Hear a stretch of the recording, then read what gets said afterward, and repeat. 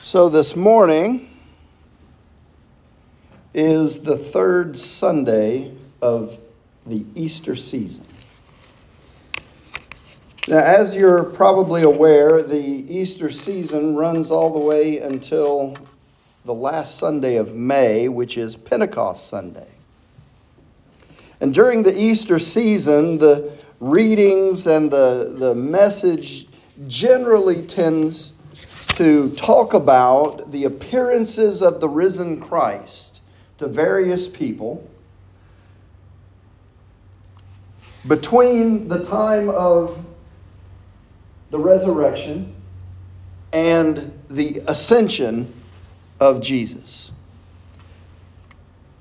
It is well documented in Scripture these instances where Jesus chose to reveal his risen self to various people for the honor and glory of God. And one such occasion is the focus of the message today. You're familiar with the story. I hope that you will listen to the nuances and walk away from this morning's service with a new appreciation for the times that we go through our human experience, this thing that we're living, with a newfound understanding that regardless of your circumstances, Christ is walking with you.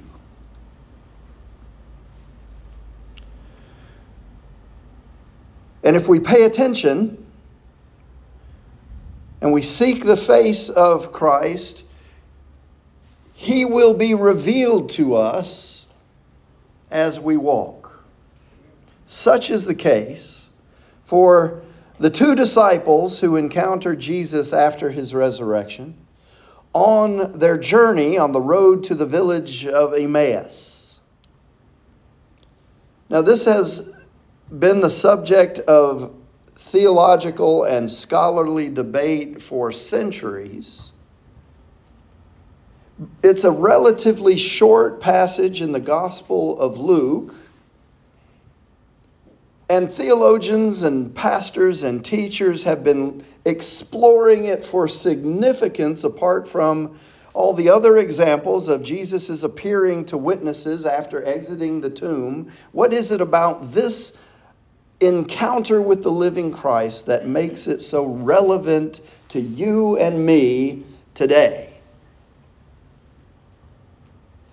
And so my purpose here this morning is to help bring that relevance as we look at this passage of Scripture, because all of us at one point or another find ourselves on our own personal road to Emmaus. And so you might be thinking as we go through this message today, what is my personal road to Emmaus? See, for the two disciples, one of them is named Cleopas. We know that from the Scripture. The other one is, we'll just call him the unnamed one. But their world had been turned upside down at the crucifixion of their teacher, their master, their rabbi, their Savior. And so their road to Emmaus was doubt, it was fear, it was grief, it was unrealized expectations. And as I think about that, I think, how many times have I traveled that road? How many times have you traveled your own personal road to Emmaus? That road that's filled with obstacles like doubt and fear and grief and unmet expectations. Listen to the way Luke writes about this particular journey of these two disciples. It says, "And behold, on that very day, two of them who were going to a village named Emmaus which was 60 stadia from Jerusalem. And they were talking with each other about all these things which had taken place. And while they were talking and discussing, Jesus himself approached and began traveling with them. But their eyes were kept from recognizing Jesus. Now, I think that last part is significant here. The two disciples are kept from recognizing Jesus. Their grief, their doubt, their fear have no doubt clouded their minds. Their unrealized expectations about what they thought a Messiah should be have dulled their perception, dulled their hearts, to the point that their eyes can't see the Christ that's standing right in front of them. In their current state, he is unrecognizable to them, and the truth is beyond their ability to comprehend. They're on a rough road indeed, and I think about how many times my circumstances have prevented me from seeing the Christ standing right in front of me. Maybe you're on a road like the one these two disciples are on. Maybe your current situation and circumstances have you so overwhelmed with things like doubt and fear and anxiety and grief that you are dragging your feet, stumbling down the road to Emmaus, not because Emmaus is a significant destination, but because anywhere is better than you are right now. You might be dejected, you might be disappointed, you might be defeated, you might be wandering aimlessly and commiserating with friends about what's going on in your life, your situation, and most of us soon realize that commiserating does little or nothing to change those circumstances. And so Jesus engages the pair of disciples and he asks them to tell him of their experiences. Have you talked to Jesus about your circumstances and experiences? It's one thing to tell a friend, it's another thing to tell Jesus. Jesus wants these disciples to share their understanding of what it is they have just been through. Isn't that interesting? The one who died on the cross, spent time in the grave, descended into hell, was resurrected 3 days later. That Jesus wants to know about your experience. Isn't that something? And so he says to them, what are these words that you are exchanging with one another as you're walking? And they came to a stop, looking sad, and one of them, named Cleopas, answered and said to him, are you possibly the only one living near Jerusalem who does not know about the things that happened here in these days? That's interesting. Jesus, you have no idea what I'm going through. No idea. And he said to them, what sort of things? And they said to him, those about Jesus, the Nazarene, who proved to be a prophet, mighty in deed and word in the sight of God and all the people, and how the chief priests and our rulers handed him over to be sentenced to death and crucified him. But we were hoping that it was he who was going to redeem Israel. Indeed, besides all this, it's now the third day since these things happened. But also, some women among us left us bewildered when they were at the tomb early in the morning and did not find his body. They came saying that they had also seen a vision of angels who said that he was alive.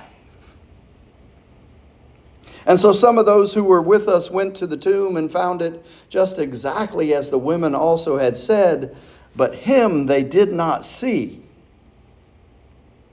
And then he said to them, you foolish men, and slow of heart to believe in all that the prophets have spoken. Was it not necessary for the Christ to suffer these things and to come into his glory? Then, beginning with Moses and with all the prophets, Jesus explained to them the things written about himself in all the scriptures. Now, we need to pause here for a moment because As I often say, words mean things. The exact phrasing in the text is significant. It does not say that Jesus explained to them all the places in the scriptures where he is talked about. No. It says, beginning with Moses and all the prophets, in other words, from Genesis through the entire Old Testament of Scripture, that was what was written down at the time, he explained to them what was said throughout all the Scriptures concerning himself. Do you see the difference? In other words, Jesus is not just mentioned in several places in the Bible, but rather he is the thread interwoven into the great tapestry of the entire Bible. And now that the New Testament is written down and we are able to read it, we can see from Genesis to Revelation and everything in between, all of it, every, as they say, jot and tittle of the Bible is about Jesus Christ. All of it. Jesus' response to their recounting of the recent events in Jerusalem is first to admonish them concerning their foolishness for not having grasped all that he'd been teaching them all along. But following that criticism, Jesus walks them through the scriptures.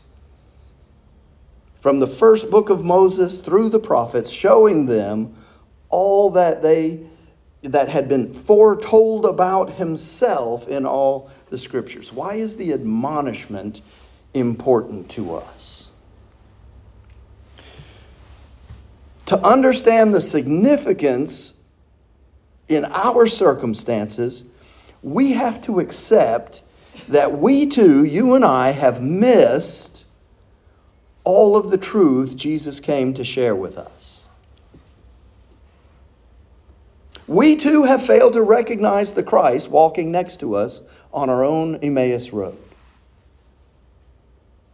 The scriptures that Jesus shared with the disciples are the same scriptures that he shares with you and me now.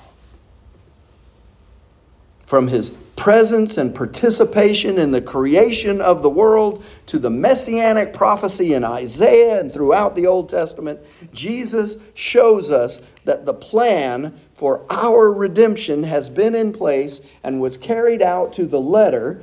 The revelation is that God was, is, and will forever be sovereign and in control. His plan for our lives is already perfect and complete. The question is, have you bought into it yet? Do you believe it yet? And so the story continues. As they approached the village where they were going, Jesus gave them the impression that he was going to go further.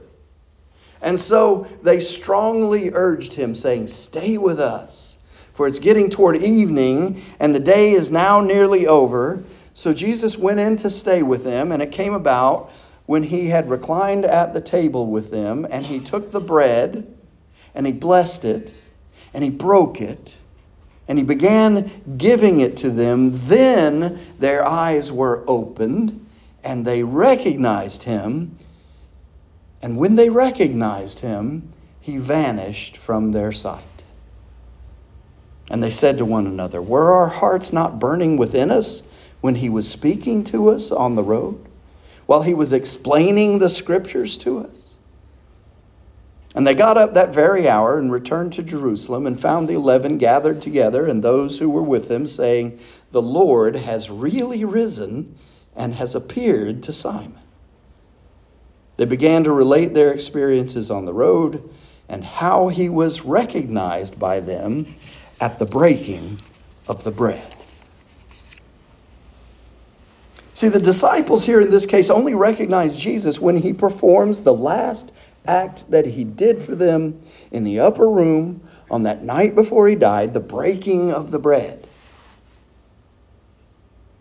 The night that Jesus said, "This is my body given for you. Do this in remembrance of me." You know the words. Even though Jesus had walked them through the scriptures, and even though their hearts burned at the hearing of the truth, they only knew Jesus when they came to the communion table. The holy significance of that act of breaking the bread and participating in the acknowledgement of Jesus Christ by partaking of that communion bread,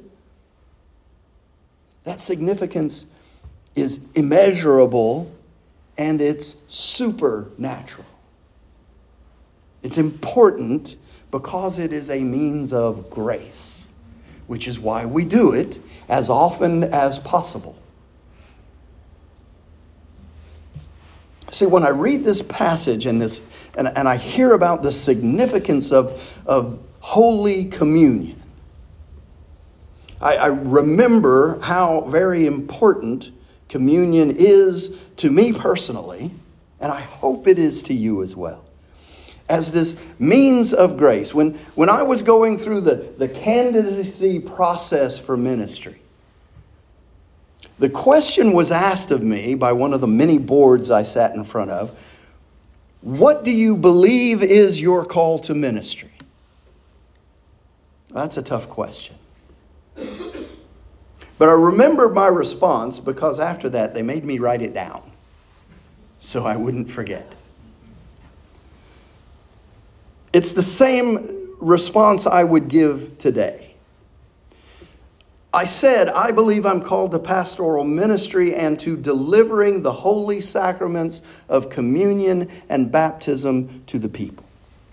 Because I believe that there is power, Holy Spirit power, in the bread and the wine of the Lord's Supper. And in the water of holy baptism, as instruments of grace from God, leading people to Christ and administering the sacraments as a means of His grace have become my life's work for the advancement of the kingdom of God. And oh, by the way, you don't have to have a collar for that to be your calling as well. Granted, there is ordained and licensed authority to bless the elements. But participating in the spreading of the gospel message that brings people to the communion table and brings people to the baptismal font, that's not my job. That's the church's job. That's your job. You're the seed spreaders. The Holy Spirit is the one who gleans the harvest. People don't come to communion or don't come to the baptismal font unless somebody plants the seed, that's something that's necessary in their life. Who plants the seed? The church plants the seed. So as we are going to come once again to the communion table in just a little while, when we do, I pray that you will allow the Holy Spirit to give you new eyes to see, new ears to hear the living Word, the risen Christ in the act of communion. Because Christ is indeed present at His table. We are given the privilege of sharing in that sacred fellowship.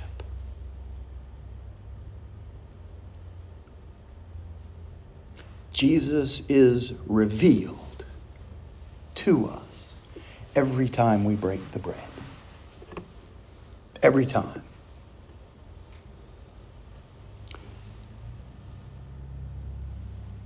Finally, in our circumstances, on our road to Emmaus, we have to remember two things of great importance. If you're taking notes, jot these down. One, God is in control.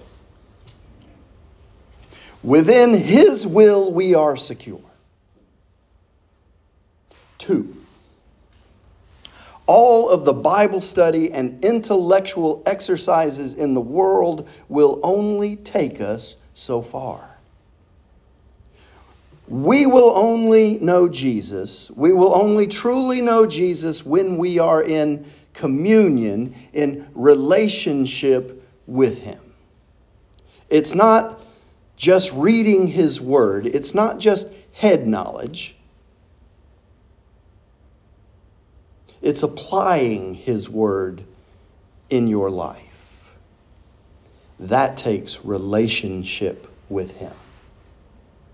It's all about acknowledging him as Savior, communicating with him through prayer, and being engaged in the relationship with him through the fellowship of Holy Communion. And by the way, Holy Communion is relationship vertically with Jesus and horizontally with each other as believers. That's communion. It very much is representative of the cross. Vertically with Jesus in communion, horizontally with each other in communion. You see how that works? All of that together is the means of grace that God pours out on believers through Holy Communion. It's more than just an exercise of the intellect, more than just an exercise of the mind. It's a passion of the heart, the soul, and the spirit.